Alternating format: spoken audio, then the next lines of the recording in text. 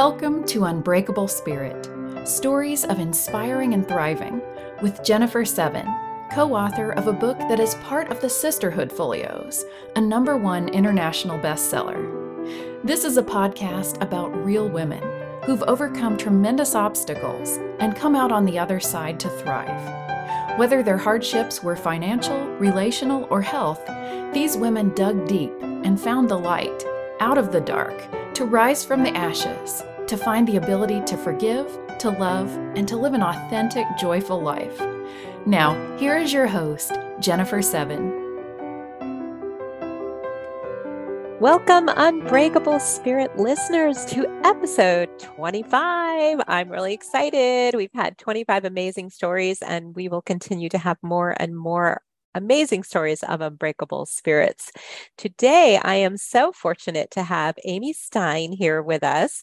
And Amy's mission is to educate and empower others to be their own best healers by reconnecting with the innate intelligence of their own body and with Mother Nature, reminding yourself that you may get to choose what is best for your own body. Amy does this by teaching you how to reawaken to your intuition, as true healing really only occurs when we address the entire package.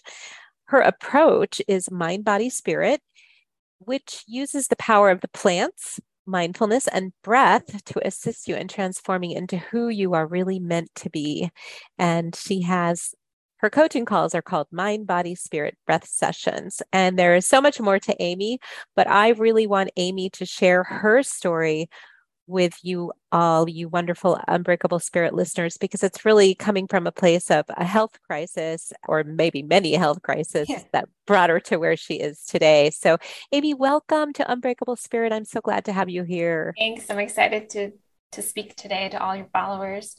Yeah. I consider myself an unbreakable spirit as well. So I'm glad to be part of the community. Well, we want to hear your story. So just go ahead and jump in wherever you'd like to start. So basically, I guess long story short is I had a lot of issues growing up as a kid, and it wasn't really addressed. It was kind of, I would say things to my parents that I had stomach aches, I had headaches, and it was a constant complaining to them. So my mom nicknamed me Sarah Bernhardt. I didn't understand what that was. I'm a child of the 80s. I don't understand that. That's a very dramatic actress, right? Yes. So now I understand what it was. But as a kid, I was just like, you're not hearing what I'm saying. I don't feel good. And so they thought that I just used it as an excuse to get out of doing things, right? I didn't want to go to my grandparents, or I didn't want to go to this function. And it really was my body giving me messages, but we're not taught that as kids, right? We're just taught that you go to your parents, they take out a bottle of the pink stuff, or they give you a pill or something, right? And it'll make it better. It'll go away. And so those types of over-the-counter things were common in my house, and I was giving them a lot, but never addressed the issue. And the issues kept getting worse the older I got. So it got to high school, and I would be blacking out. I'd be throwing up before school every morning. And my mom was just like, you don't want to go to school. Yeah, I was just going to say, she's saying, you're stressed out. Yeah, you're making yourself sick. This is crazy. Like, there's nothing wrong with you. Just go to school. And I was like, no, it happens even when I'm in school, and especially after lunch. I'm in math class, and everything goes black. And I come to, and I don't know what happened. And I have these really bad headaches. And I go to the nurse, and she doesn't believe me. And she tells me it's because I don't want to be in math, but like, there's something wrong. You need to take me to the doctor. Like, there's something going on. Now, had you been to the doctor over the years? And again, so I saw a DO since I was 12, but she wasn't really familiar with what to do. And she kind of listened to what my mom said, because she knew us since we were little. And she was like, oh, you just don't want to go to school. Everybody's just telling you don't want to go to school. And, so I wasn't being believed. I wasn't being heard. I wasn't being seen from an extremely young age. And so I didn't realize any of this, right? So I got to college, the anxiety got worse. I was dealing with depression because no one was listening to me. So the other physical symptoms were getting worse. Again, no one was listening to me. And I made it through grad school. I don't know how, but I made it through. And it was like, I was that person that was still going to bed 21 at 8:00 at night because I was exhausted. And if I didn't, I couldn't function. And I would wake up tired still. And so my friends would laugh at me because I'd have to take like a 3-hour nap before we went out to the bar. I'd be like, all right, I'm going to go to bed at 6:00, come and get me at 9. And then maybe I could do something. And it was just like, it was an ongoing I just accepted it. Like, this is just who I was. I didn't realize that there was something going on. There was something wrong. It sounds like it was a vicious cycle. It's like you weren't physically feeling good, but then that was causing you anxiety and that was causing you depression. And so all of that kept cycling. And that's what happens. So when we don't listen to the body will keep giving you different messages in different ways. And so it's frustrating when you don't understand it, because you're like, why do I have this new symptom now? So I was just collecting like a backpack of symptoms, which became luggage that I was essentially carrying around in young adulthood. So it got the worst when I was working with other chronic pain patients.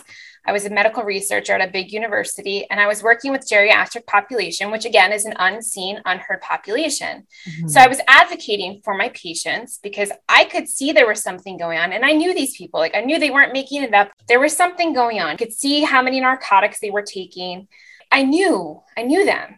I listened to them, unlike the doctors. So because I was working with their doctors, the doctors would listen to me. So I would say, I don't think this medication is working for so-and-so, or this person can't get here. We need to find alternate transportation for them, or whatever it was that they were not getting addressed.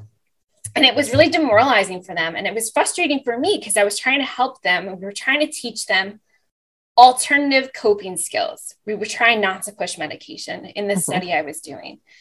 And the problem was that I wasn't drinking the Kool-Aid fully, and nobody that was working with me was drinking the Kool-Aid fully. So we thought it was a great idea, but we're going to offer these patients additional avenues to help with their pain, to help with their depression, to help with their anxiety, to help with all the other issues and symptoms they're having from the medications, right? So we were trying to give them an alternative route, but we were all indoctrinated of, you go to the doctor, they give you a pill, you get better. Exactly. And so as much as I was trying to teach this, I still was like, well, you're not doing something right. You're not compliant, because you should be getting better, because we're giving you all these medications. I see how many medications you're taking. I see how often you're taking them. Like, something's just not adding up, right? So in a way, you were following the same path that was done to you. Exactly. But I didn't realize it until I became sick. And then I felt awful. And I thought, oh my God, I'm a worst person ever, because that's the whole point, is nobody realizes how bad it is until you become sick. Right. And so there was a doctor that I had met, and she said, yeah, like, you become a better doctor when you're the patient, when you've been a patient, because if you've never been a patient, you don't get it. And so even though I had advocated for my patients, I had spoken up for them, I had said I was hearing them and believing them, I really wasn't. And then I was getting this in my late 20s. They were 65, 70. They're like, end of life. I had a good life. It's fine now. I can't get out of bed. I can't do these things. Right. And I'm like, well, I'm in the late 20s and this is happening. What's going on? So I was talking to some of the doctors I was working with. They're like, oh, you're fine. You're just like, you're around them too much and you're just picking up the symptoms. And I was like, no, I think there's something going on. So then I started breaking bones. I'd never broken bones my entire life. Broke both my feet, just walking. Oh my. Yeah. Before that, I had to have like crazy knee surgery. I'd never had a surgery before, but my meniscus was completely shredded. I'd gone to a conservative orthopedist, and he looked at me and he said, you have to have surgery. And I was like, oh, do I really have to? He's like, you have to have surgery. And at that point I thought, well, I have to wait until it's a little bit less busy for the study. And he said, well, that's, when would that be? So that's not a good idea, right? So I saw him, I think in May, and I said November, and he was like, I don't recommend that.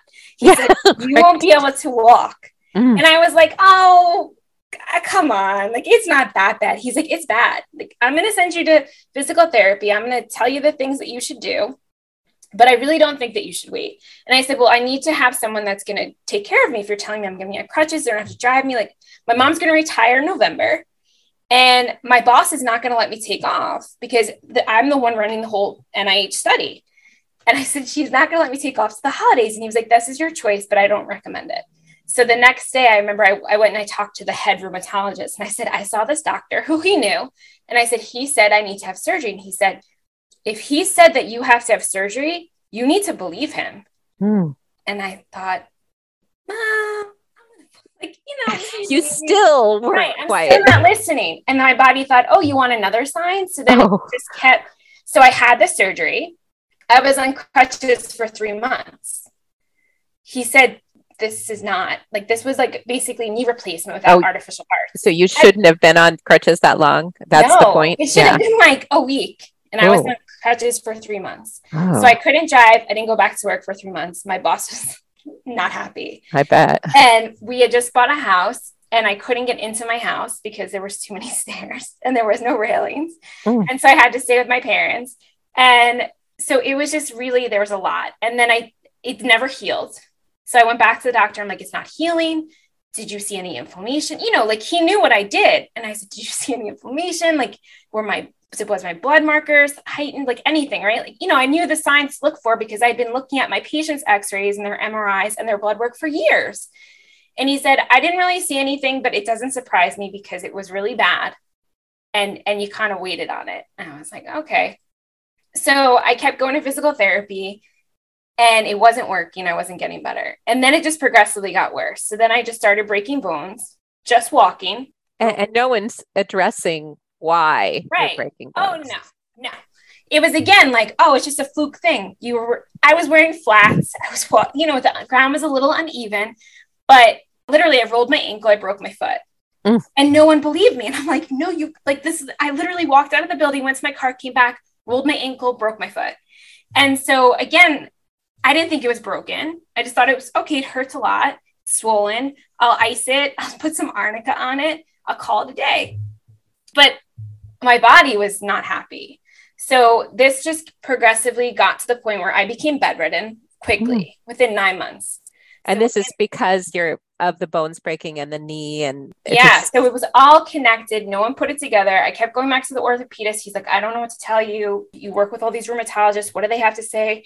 I said, they're telling me there's things showing up, but the puzzle pieces are not fitting together. They can't put me in a box completely. So they're just going to throw medication at me until it gets worse. And he's like, well, that's basically what we do. And I said, well, that doesn't work for me. And he said, well, this is medicine. Like, you should know this. Like, this is what we do with all our patients. And so it was really disheartening for me because the doctors that I had worked with for years didn't believe me. And then I thought, this is scary. So they're not listening to me. My blood work shows something is going on, but my body was giving the signs before the blood work was even showing anything. They had sent me to an endocrinologist before the knee thing. Like, I had full blood work done and some stuff came up and he said, oh, it's fine. You're just really stressed out. You just bought a house. You're getting married. And I said, no, something feels like I'm blacking out. This happened in high school. I'm having migraines. I'm throwing up. Like, this all happened in high school and no one addressed it then. It's worse now. No, it's just stress. It's just stress. You're fine. And yes, to an extent, stress can do a lot of crazy things. I wholeheartedly admit that. But there was something going on and no one addressed it because it wouldn't have lasted 12 years. Yeah. Right. So like, it's not going to just resolve itself if it's just stress. So stress compounds all these things. And what compounded it more was not being seen, heard, or believed by all these doctors. So I live in New York. There are a lot of doctors. There are a lot of very famous doctors. And I went to the top of the tap and no one could figure it out. So we went through the gamut. We're paying out of pocket for all these doctors because nobody pays insurance. It's 2-hour commutes into the city each way. And are you pretty much bedridden except for when you're going to appointments? Yeah. My mom is taking me on the train or driving me into the city or driving me to all the doctors locally within 45 minutes. And because I can't drive myself, I can't leave the house because the GI symptoms are so bad. The vertigo has started with the migraines. I can't think. My brain is like, I started, what was a big signal to me was I couldn't get my words. I thought I was saying one thing and I was saying something completely different. Oh boy. And I would argue with my husband. I would say, no, I said this. He said, you did not say that. You said, and it would be something completely random. And I said, no, I said whatever I thought I said. He said, no, you did it again. So you knew what you wanted to say. It just was coming out. Like, is that aphasia or? Yes. Okay. And so I was telling the doctors and I'm like, my grandfather had a brain tumor. Do you think I have a brain tumor? Right. So then it starts with, all right, we're going to do CAT scans and MRIs. And MRIs, yeah. Right. Up the wazoo. We're going to test you for MS every 6 months. And so my mom would say, do you think it's Lyme? We live in an area that my daughter has deer in her yard every single day. And she has a dog and all this stuff. No. It's not any of these things. It's not any of these. So like we would come up with suggestions. Again, I would do my own research when my brain was functioning. And I would say, do you think it's this? And the doctors would get really upset that I was questioning anything. We went to medical school. Yeah, you did this thing, but you're not a doctor. Mm-hmm. And I said, well, I could read a journal just like you, but you're not reading the journals. You're not staying up on the research. So I'm staying up on it. I'm asking you just to run these other tests. They wouldn't do it. He wouldn't do it. No. And this was a common theme, 30 specialists. Wow. Well, So because they know better, right? They know better. They didn't listen to what I had to say. They were threatened by me saying, I'm going to do my own research. And they were threatened by me having ideas, right? They wanted the compliant patient. Mm-hmm. And I was compliant. I took the medications for about a year and a half, and I got progressively sicker. Mm-hmm. And when I would question that, and I would say, maybe I need to change my diet. Maybe I need to eliminate toxins. Oh, I'm putting on deodorant. It's right on my lymph nodes. Like, what do you think that maybe I should change these things? No, that's ridiculous. No. Right. Okay, no. That's ridiculous. That's not going to make a difference. Take the medication, take more of the medication. Oh, wow. And I thought, this does not feel right. I don't understand what this doesn't feel right. I'm not getting better. Why don't they see this? So my worst, I was 85 pounds. Oh my goodness. I couldn't gain weight. They still didn't see anything wrong with that. They thought, oh, it's just so I'm breaking bones again. So at one point I have double casts on for 8 weeks. Or 12, I think it was 12 weeks in August in New York. So it was miserable. And I was devastated. I was frustrated. And I felt like my body is failing me. My body is broken. And you can't get any answers. You can't get help. Right. And the message affirmed to me was, yes, your body is broken. Take these medications. It will fix it. And because that was the way I was brought up, that was how I was educated for my job. You go to the doctor when something's wrong, they fix you. Mm-hmm. But I wasn't getting fixed. And if anything, I was getting sicker. And I was ultimately dying from the medication. And so I decided I wasn't going to do it anymore. So the doctor said, you're not compliant. We can't see you if you're not going to take Right. You're fired, right? Right. You're fired because we don't know what to do with you. And you make us uncomfortable. And now you're telling us you're not going to be compliant with our treatment plan, so we can't see you. And so then I would go to other doctors, that I would research that maybe had a different idea. They would come up with these archaic, crazy, rare diseases. And I'm like, this does not feel right. Like, I don't think this is right. Again, no one was talking to each other. I would say to the endocrinologist, can you talk to the rheumatologist? Can you talk to the orthopedist? Nope, we don't do that. So no one was putting the whole picture together. No one was addressing the root cause. Everyone was just treating the symptoms. Mm-hmm. And the symptoms were then exacerbated by the medications, by the stress of not being seen, heard, or believed, the stress of not knowing what was going on and not having support. So you're taught to go to the doctor. They're going to fix you. They're going to support you. They're going to help you. None of them helped me. If anything, I felt like they made it worse. And so it was really scary because I didn't know what to do because I was raised in this idea that they fix you. I was raised in this idea that they have all the answers. Mm-hmm. They had no answers. They didn't know what to do.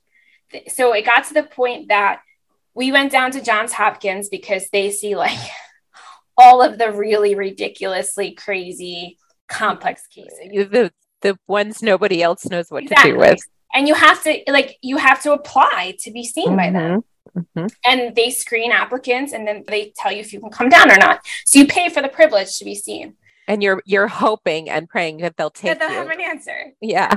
So it was January. We flew down to Baltimore. And this was the first time really my husband had gone to any of the appointments with me.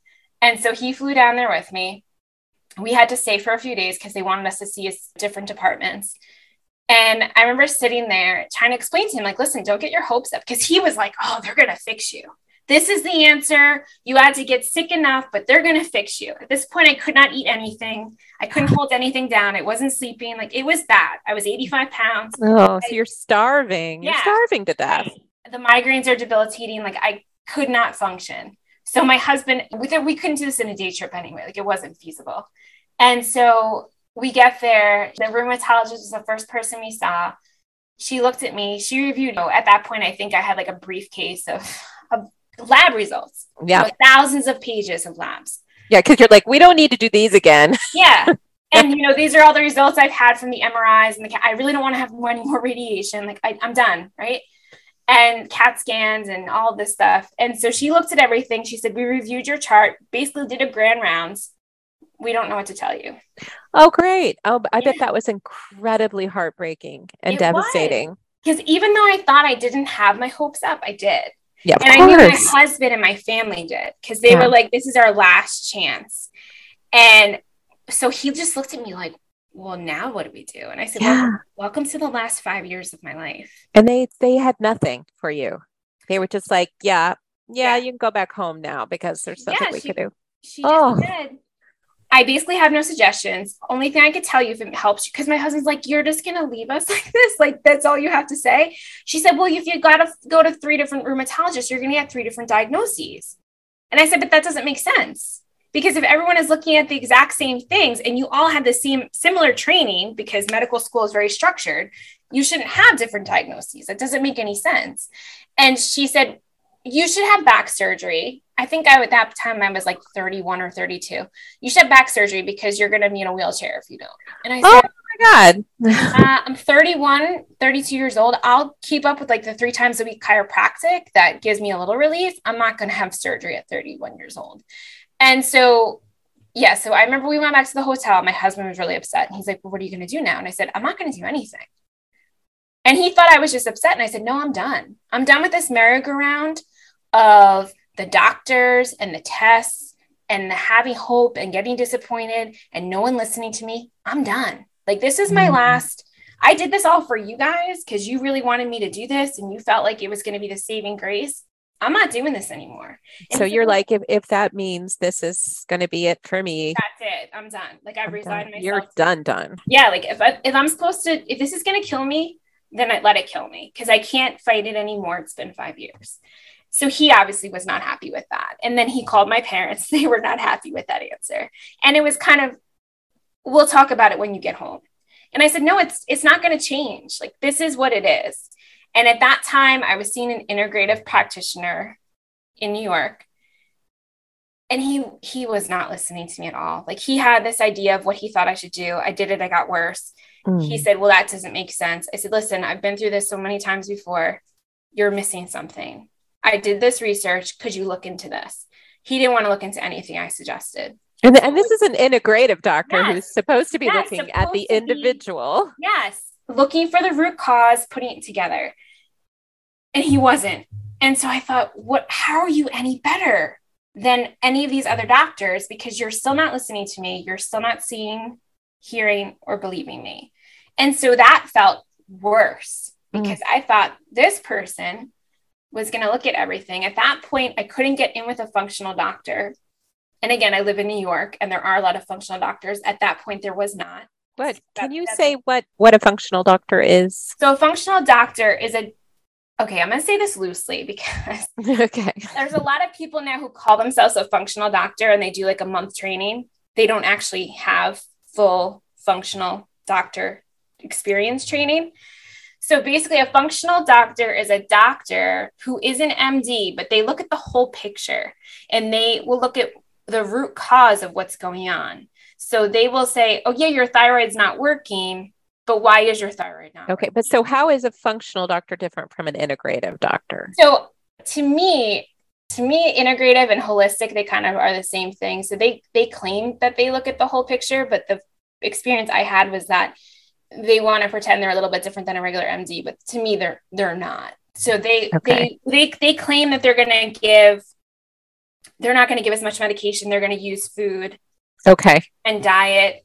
But the experiences that I've had is that they kind of want to set themselves apart from other doctors, but that a lot of them don't have the training. And that's not to say that there isn't good integrative doctors out there, holistic practitioners. I just found that in my experience, a lot of people will say a lot of things to get clients and they don't actually have the experience or the knowledge to help those clients. So functional is more medical, but trying to get to root cause. Right. And I mean, not that integrative isn't, but I see integratives trying to fix with other things as well. They will actually, the integrative sometimes will actually also coordinate with your other doctors. They may speak to endocrinologists. They may try to work collectively together. The functional practitioner, a lot of times they have a specialty.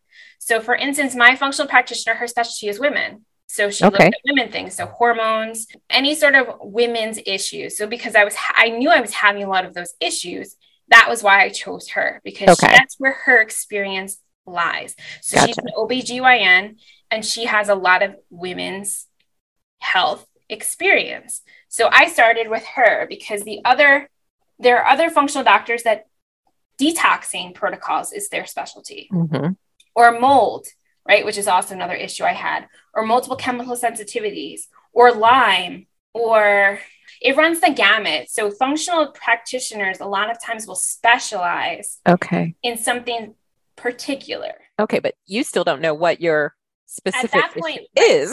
Right. At that point, we still had no idea. I had suspected what it was. I had suspected I had Hashimoto's. I had suspected I had Lyme. I suspected there was a mold issue because we live on an island. It's moldy all of the time. And when we bought this house, I smelled mold, and I smelled it at my parents' house. So I knew it was a mold issue. And where I was working prior was old bunkers from World War II, and the rust would just grow on the wall. Oh, wow. Yeah, so I was in a lot of mold. Yeah. So I knew that was an issue, but no one wanted to listen to me on that. Oh, mold's not going to make you sick. And I said, it's going to make you sick. I read all these books. It's going to make you sick. Because now it's pretty common that you avoid mold back then. Yeah. 12 years ago, no one was talking about it. No one was talking about trauma 12 years ago. No one was talking about multiple chemical sensitivities. No one was talking about any of these things. So now it's great because if you look for a doctor now, you have a lot more options because people have had a lot more training. They've also had a lot of more experience with people like me, right? So I was guinea pigged by all of the doctors. And it got to the point after the integrative doctor was not working out. And I said, I can't do this anymore. I'm sick of being someone's guinea pig. If I'm going to I'll guinea pig myself. Okay. So I'll just be my own guinea pig and I'll see what works. And right. Because why not? Right. What have you got to lose at this point? What do I have to lose? I'm practically dying anyway. What do I have to lose? So at that point, I had already changed my diet. I had already gotten rid of all the inflammatory foods. I was on an autoimmune paleo diet. He made me vegan, the integrative practitioner, and I got deathly ill. Really? Yes. And the research I saw that I had shown him that he did not like was people with autoimmune need animal protein because it feeds the mitochondria. And the mitochondria can only fight or defend. They can't do both. So they can't fight pathogens and they can't defend you against illness. So I wasn't getting like the flu or colds or anything, but it felt like I had the flu every single day because my body had no energy to do anything else. And I wasn't detoxing properly because I was living in a moldy house. And so he wasn't addressing any of those things. So I thought, this is not working. I need to change things up. So I started reading books and I started researching, trying to find functional practitioners that were closer than New York City. And so we found this person in the Hamptons. And that's still a good solid 45-minute car ride from where we live. And so my husband took me, and it was kind of like deja vu for him. Like, oh, it's going to be like Johns Hopkins all over. And I wasn't really saying anything because I really didn't know. And at that point, I kind of was like, whatever happens, happens. Because again, I'll just guinea pig myself for however long until something changes or doesn't change, right? Like I'm leaving this up to whatever happens. And he was not okay with that. So we met with her and she reviewed my briefcase of lab work. And she said, I'm so sorry. And I thought, oh, she can't help me. She's another person, right? This is like number 40. And she said, you've been mistreated for so many years. And I'm really hoping that I can change that. Wow. Yeah. And I remember I'm getting the chills saying it. I remember just crying. I was going to say, I think I would have just burst into tears. Like, thank God somebody heard me. And I said, thank you for listening to me. And she said, of course I would listen to you. I said, you're the first doctor out of 40 that have listened to me and not been threatened by me, what I'm saying, that I have knowledge, right? That I'm not just this compliant patient that has no opinion. And she said, of course I want you to have an opinion. You're the best expert on your own body. You're the one who's been living this for how many years? And so that was year 6.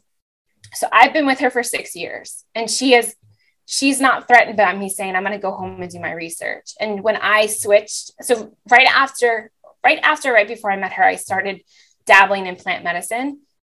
And so she was all for it. She's like, yeah, see what happens. Like, if you don't want to do medication because you've had such adverse reactions to it, we won't go that route. But you need to be on some sort of thyroid support. So we did take a thyroid compound. I wasn't happy about it, but we did do that for a bit.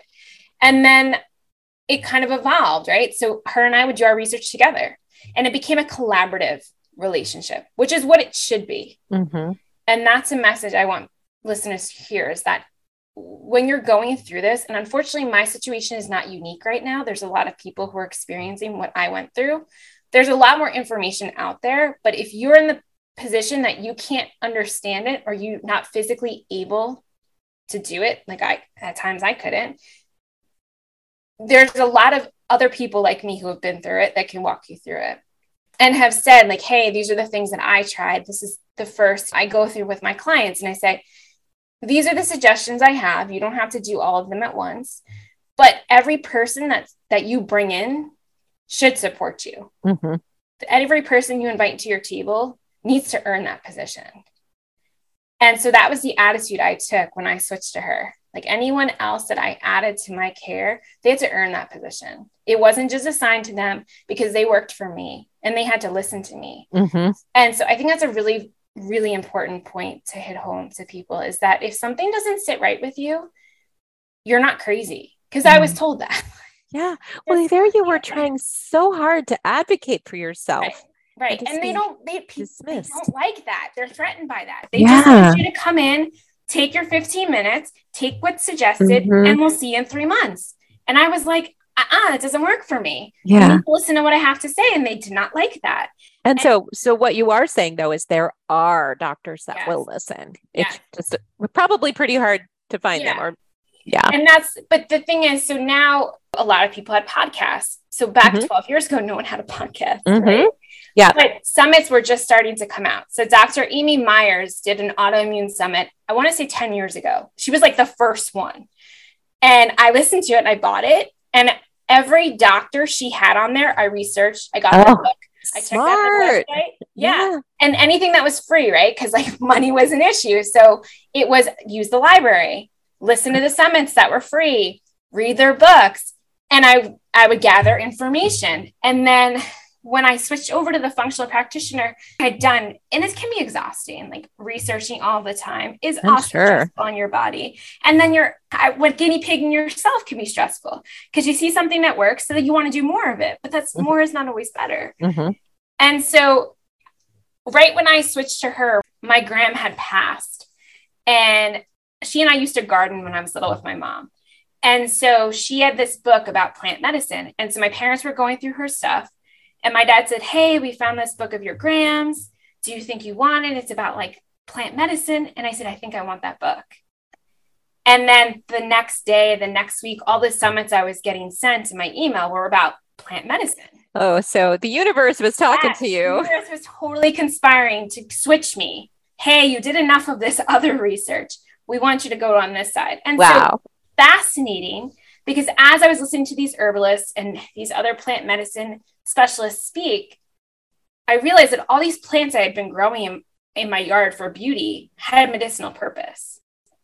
And I thought, that's interesting. What if I start making medicine out of them? And so I started infusing them into oils. I did a lot of research. Again, I got a lot of books from the library. I listened to a lot of summits. I listened to a lot of herbalism workshops that were free. Whatever I could get that was free or that was low cost, I did so I could learn. And it doesn't mean you have to do it the way I did it, but it was a great way to learn because it was trial and error, what worked and what didn't. And so then I started making things to help with my symptoms. So I would make tinctures because it was cheaper than buying the 2-ounce tinctures for $50. It was a lot cheaper to make it myself. And then I had enough to last me to do a trial to see if this plant worked. And it evolved from there. So now I still make my own tinctures. I make my own infused oils. I still make my own tea blends and all that stuff because I enjoy doing it. And it's something that it helped with the stress as I was learning at the same time.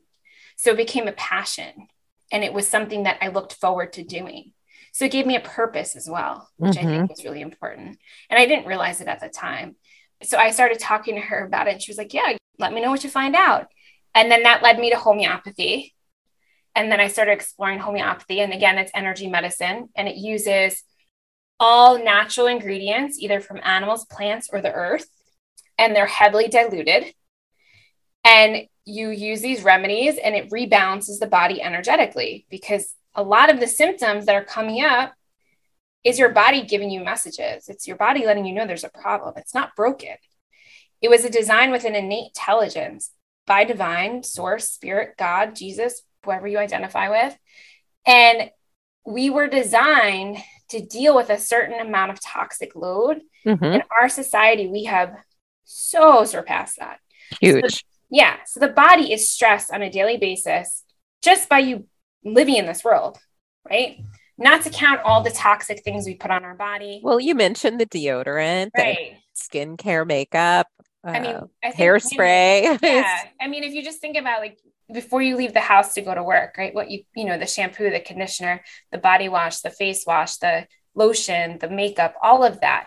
I think it's 150 different chemicals women put on their body before they leave the house. That's quite a bit. And it's so unfortunate too, because there's not a lot of regulation on this stuff.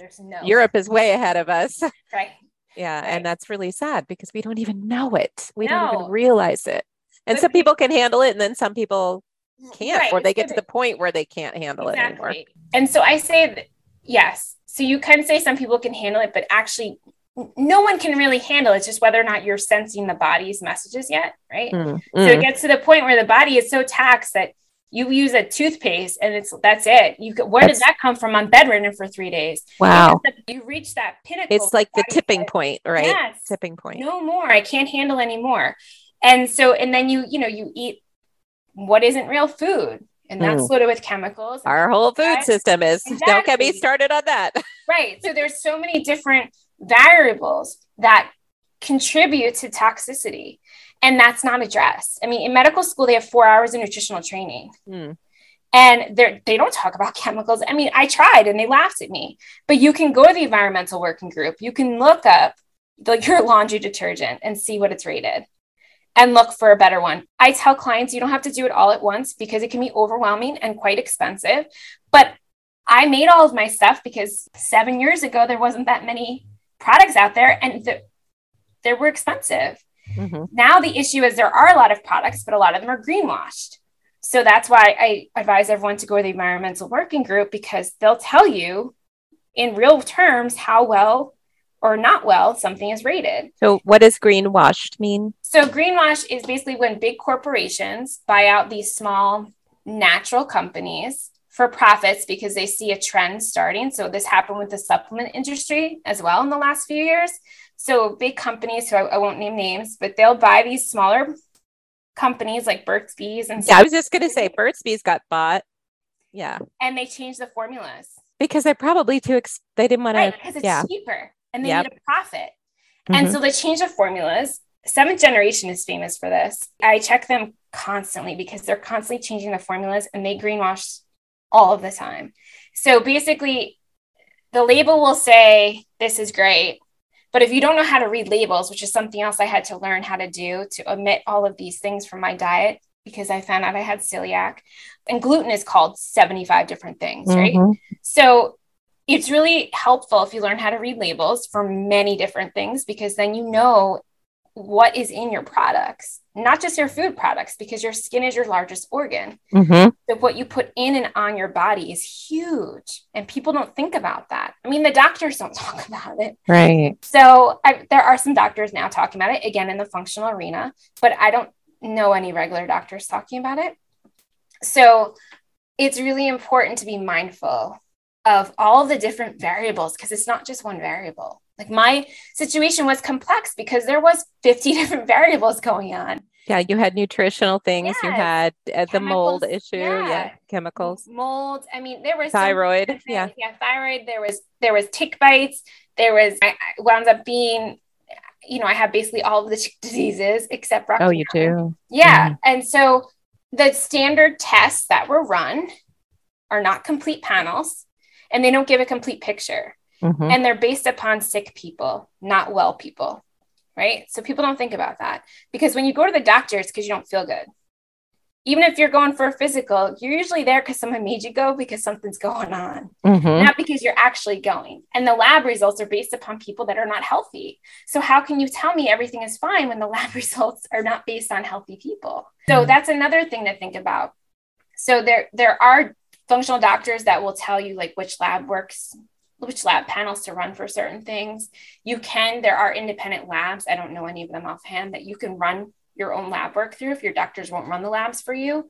But a functional doctor will run full, complete panels, or they will tell you someone that will run a company that you can go and buy this test. They'll do the full GI panel. They'll do I do the Dutch test for the full hormone panel. And so there are better tests now for those types of things, but they're expensive. Mm-hmm. So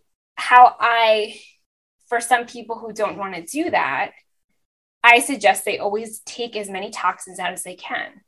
And toxins are not just things you can see. So toxins is the air you breathe, the water you drink. We don't have clean water in our country. People think we do. We do not. The air inside your house is dirtier than the air outside. Mm.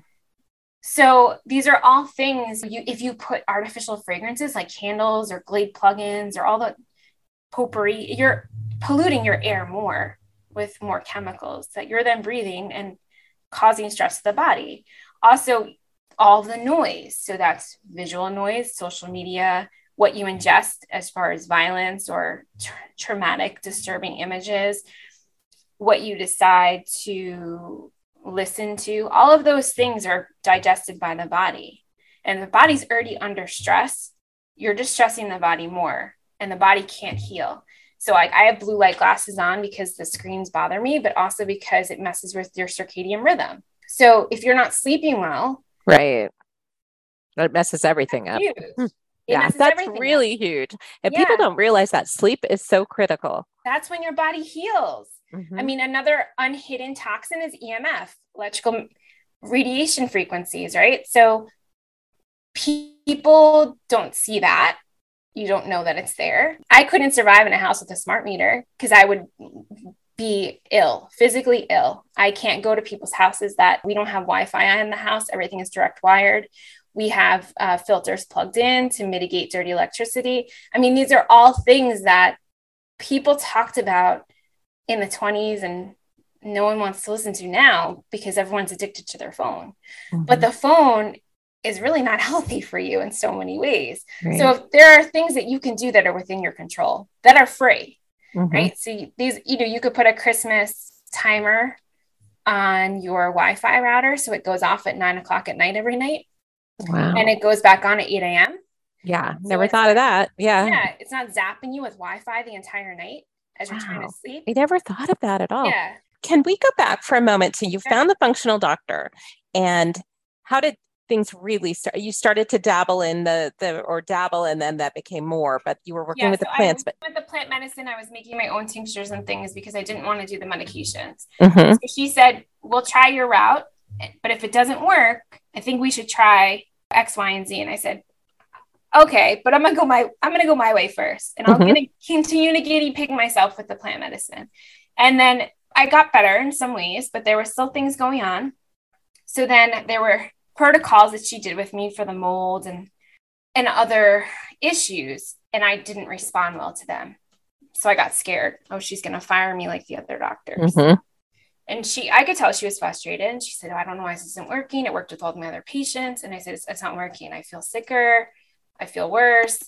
And it was, all right, let's figure something else out. So then I started this protocol. It's called Microbe Formulas. Dr. J. Davison and Dr. Todd Watts, they created it. And it's basically for everybody, but it's primarily for people who have had tick bites and tick disease. So at that point, I had no clear diagnoses of tick bites, confirmed tick disease, but I had tick bites. And so it was hard for people to believe that this was what was going on. And again, the tests are not reliable. The test that had come out that was supposed to have been better was then there was like some issues with, I don't know, there was some sort of issue and then you couldn't get that test, the iSpot test. So again, it was kind of like, we don't really know if that's the case. And I knew that was what it was. I said, I know it. I've had it my whole life. Like, I know that this is what it is. And on Long Island, it's rampant. There's literally not one person that doesn't have some sort of tick disease. So it's just whether or not, again, it affects you, right? So there are people that are living and are fine with it. I'm not.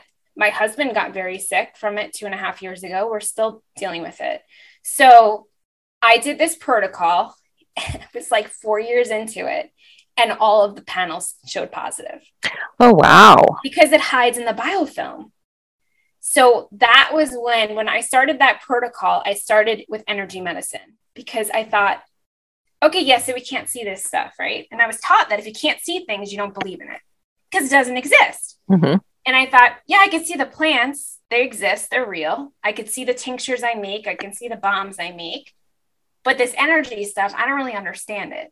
So I thought I'll research it and I'll try to figure it out. So I started doing Qigong, and I started doing Donna Eden's energy routine, I guess about 4 or 5 years ago, and stuff started to shift. And I thought, there's something maybe to this. I'm going to keep doing it. And then it advanced, and I started doing more with the homeopathy, and things would shift. Like I had kidney stones for 2.5 years, and I didn't want to get the laser. I didn't want to have surgery. All the things weren't working. I was doing an external laser at the acupuncturist office. It wasn't working. And I looked up this homeopathic protocol. And again, I'm like, what do I have to lose, right? Pain, having to pee every 10 minutes. Like, okay. Uh-huh. So I think I did it for 3 months. It was gone. Something I had for 2.5 years, gone in 3 months. The doctor didn't believe me. She was like, no way. What did you do? I said, I did this protocol. She said, no. I said, yes, I did this homeopathic protocol and it worked. You know, it worked. I wouldn't have told you if it didn't. And that's when I knew, like, that was one of my biggest issues. Right. And it went away.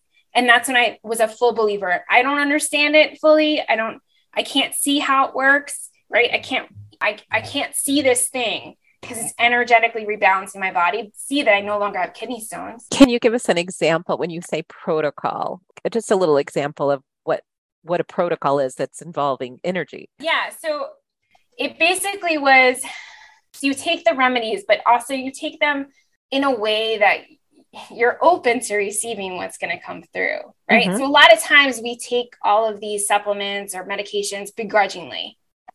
Right. And so there's a negative connotation of, I have to take this thing. I don't really want to take it. I'm so sick of taking this. Right. And so that's energy. Your thoughts are energy. Right. And Louise Hay says a thought is just a thought. It can be changed. So instead, when I would take the microformulas protocol, when I started taking some of the homeopathic remedies, I had a blessing idea. You know what? I'm going to just bless this stuff. It's not going to hurt me to do it. I may not, fully believe that and drink that Kool-Aid, but I'll just try it. Can't hurt. Can't hurt. Right? I'm like, what do I have to lose? I'll guinea pig this as well. And so, I mean, it also worked because it was the correct remedy for me. But at that point, it was early on in my learning about homeopathy. So I didn't understand how to pick remedies for people. I didn't understand. I just was like, I'm desperate. I need help. This is excruciating. I can't live like this anymore. It's really painful. And none of the Western things were working that were non-invasive.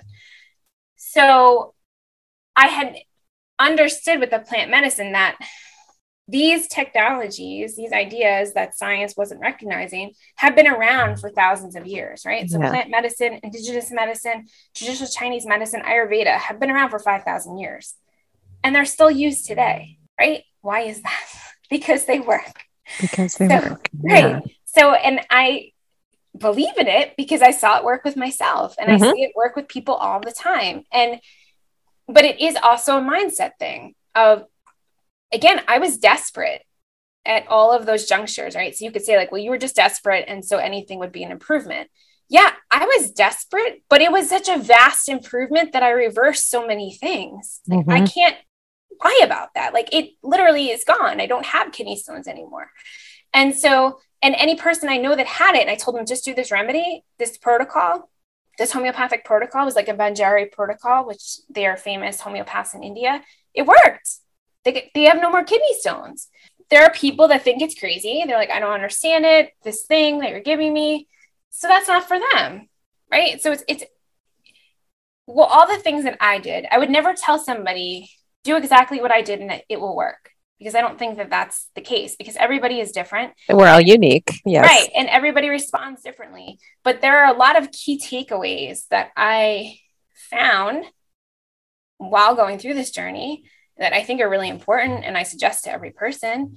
Not every person is going to do homeopathy, right? Not every person is going to make their own laundry detergent. You don't have to.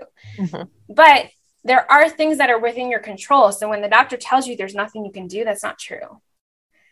And I think that that's a very disempowering thought as well, because I felt like I had no power. I was giving my power away to every time I went to a doctor. Please, please, please let this doctor help me. And when I realized that I could take my power back and I could take some control back, it didn't feel so heavy. Mm-hmm. It didn't feel like I'm doing this all by myself, right? It felt like, okay, it's a little more manageable.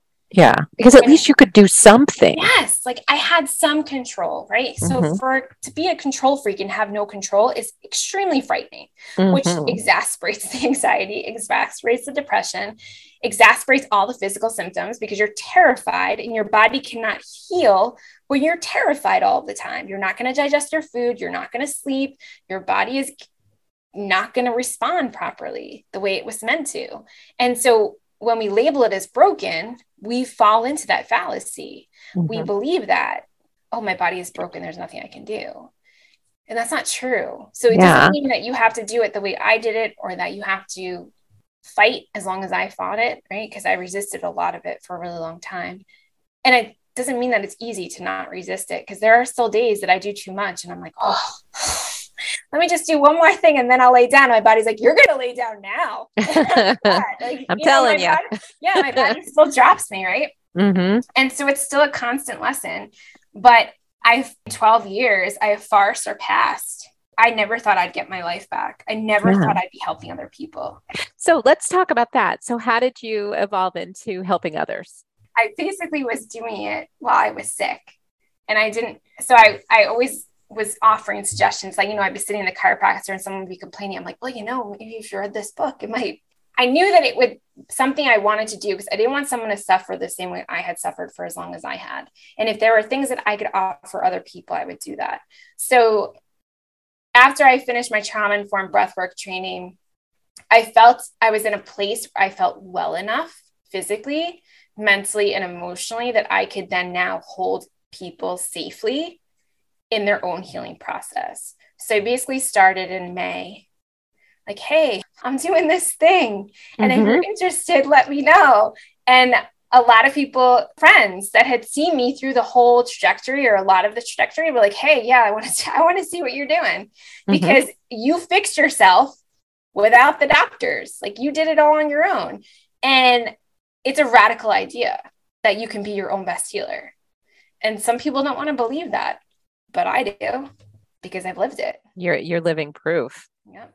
So tell us about what you just mentioned, trauma and breath. Yeah. So I did a trauma-informed breathwork training because and again, this is autoimmune, right? So it's kind of like the Paula Abdul song. You take 2 steps forward, 1 step back, or 1 step forward, 2 steps back. I'm messing it up. But you get to a point where you get better, but then you kind of plateau. Okay. So I did all these things. I did neuroplasticity. I did DNRS, brain rewiring, all these things, right? And I got a little bit better, but I never had this like incredible healing everybody talks about. I did EMDR. Again, I had more skills than my therapist. So I was like getting re-traumatized while trying to learn how to do EMDR.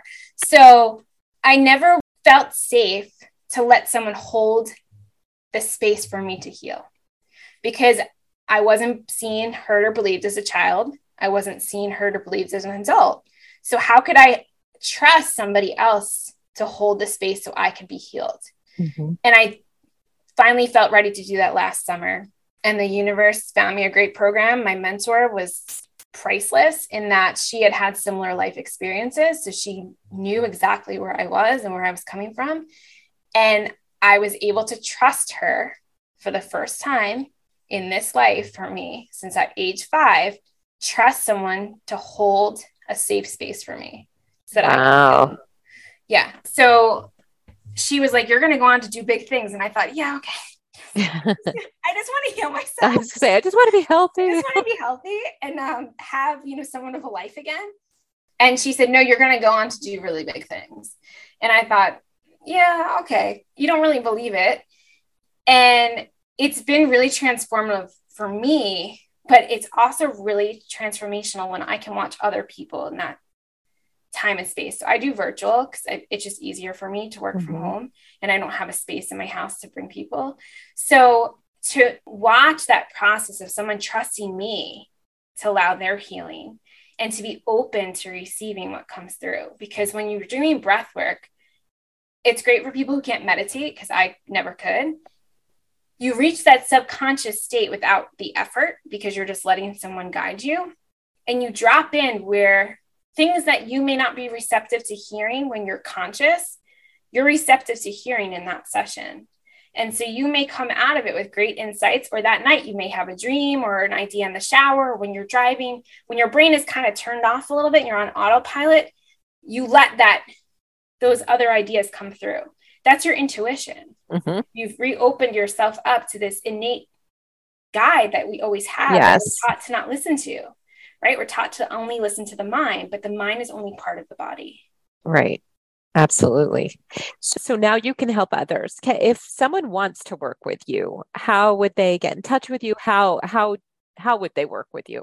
Well, they could check out my Facebook page. It's called Amy the Amateur Herbalist, and I post a lot of information on there. They could DM me. I can offer them a free 10-minute discovery call to see if we're a good fit. I also have a YouTube channel, same thing, Amy the Amateur Herbalist. They could see there's foraging videos on there. I have pictures of the gardens. I show them what I'm cooking, stuff like that. Those are the best ways to reach me. And you could see just on my page, like, hey, is this something that makes sense to me? Do I want to explore this a little bit more? Because the sessions that I do are combination sessions. They all have a breathwork component, but they also have the component of being open to something bigger than us, right? Surrender is not a dirty word. Yeah. You can be open to something that you don't have to control. You don't have to understand. You don't have to see it. And you will be open to it. Is it people that are sick that are going to benefit the most, or people that are curious? Or I think it can benefit anybody, because even if you're not feeling physically sick yet, we've all gone through a lot of trauma in the past 2.5, 3 years, just with the worldwide pandemic. So absolutely, so much trauma. I think it's for everybody. I think it really is for everybody. There is a little extra for people that are struggling with physical or mental imbalances, because I've been there, right? So I can speak to personally how it feels. What I want to emphasize is that I affirm to every client that I see them, I hear them, and I believe them. No matter what they've been told before in the past, it stops with me because I get it completely. Yeah.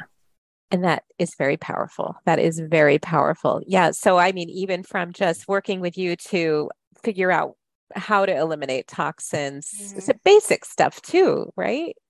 And it's stuff people don't have time to do themselves, right? I mean, you've already done all the work. Right. I'm like, I've done it already. I know what works and what doesn't. So and you know where the resources are too. Yes, exactly.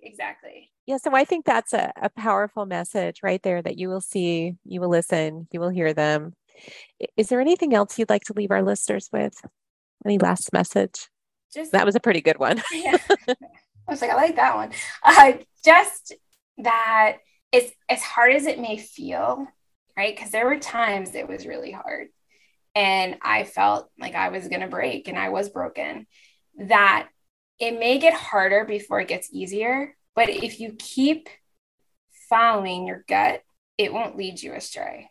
Like when I finally started listening to my inner guidance, my inner knowing, that's when my train got back on the right track. When I was able to get off the merry-go-round, I was able to be open to things that were completely outside of what I thought would have been healing for me, right? Like if you would have told me 10 years ago, I would have done all these things.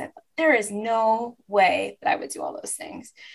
And those are the things that I really believe healed a lot of my disease, a lot of my symptoms, a lot of my messages from my body. I'm finally listening to my body now. 12 years later, right? Like it took 12. I mean, I would say it took 10 years for me to listen to it. And it's still it's an evolving process, and every day is still something. So you're much healthier, but you still have to pay very close attention. Right. And that's why, I think it's really important that people understand. I think I will probably always contend with something just because of where I live, and that it is not a really friendly area for autoimmune people. So because the humidity and a lot of things. So I think that it's important that when you do plateau, to not give up and think like this is just it, right? There's always something else, and I'm always tweaking my own routines of what works and what doesn't work. And I'm resting a lot more and not shaming myself over it, because that's what my body needs. I think we all need a little bit more rest. The energies and the world is so pressurized. It's exhausting. Yeah. It's absolutely exhausting. So it's okay to rest. It is. It's good. It's a good thing. Yeah. We don't have to be going 150 miles every moment of every day. This is never going to go away. Yeah. Amy, thank you so much for all that you've shared. Wow, what an amazing story. You've really been through it. But look where you are and what you've created and what you've learned and what you're bringing to the world and bringing to people, that you have this gift now that you can share with others. I think it's fantastic. And I hope, listeners, that if you are struggling, that you'll reach out to Amy, and she's offering this 10-minute discovery call. You'll learn a little something, and maybe this could be what could really change your life. Thank you. All right. Well, you have a wonderful rest of your day. Thank you. Thank you for joining us on Unbreakable Spirit.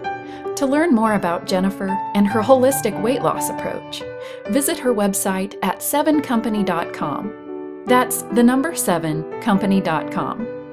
And please join us for our next episode, where we'll hear from more women who overcame hardship and learned how to thrive.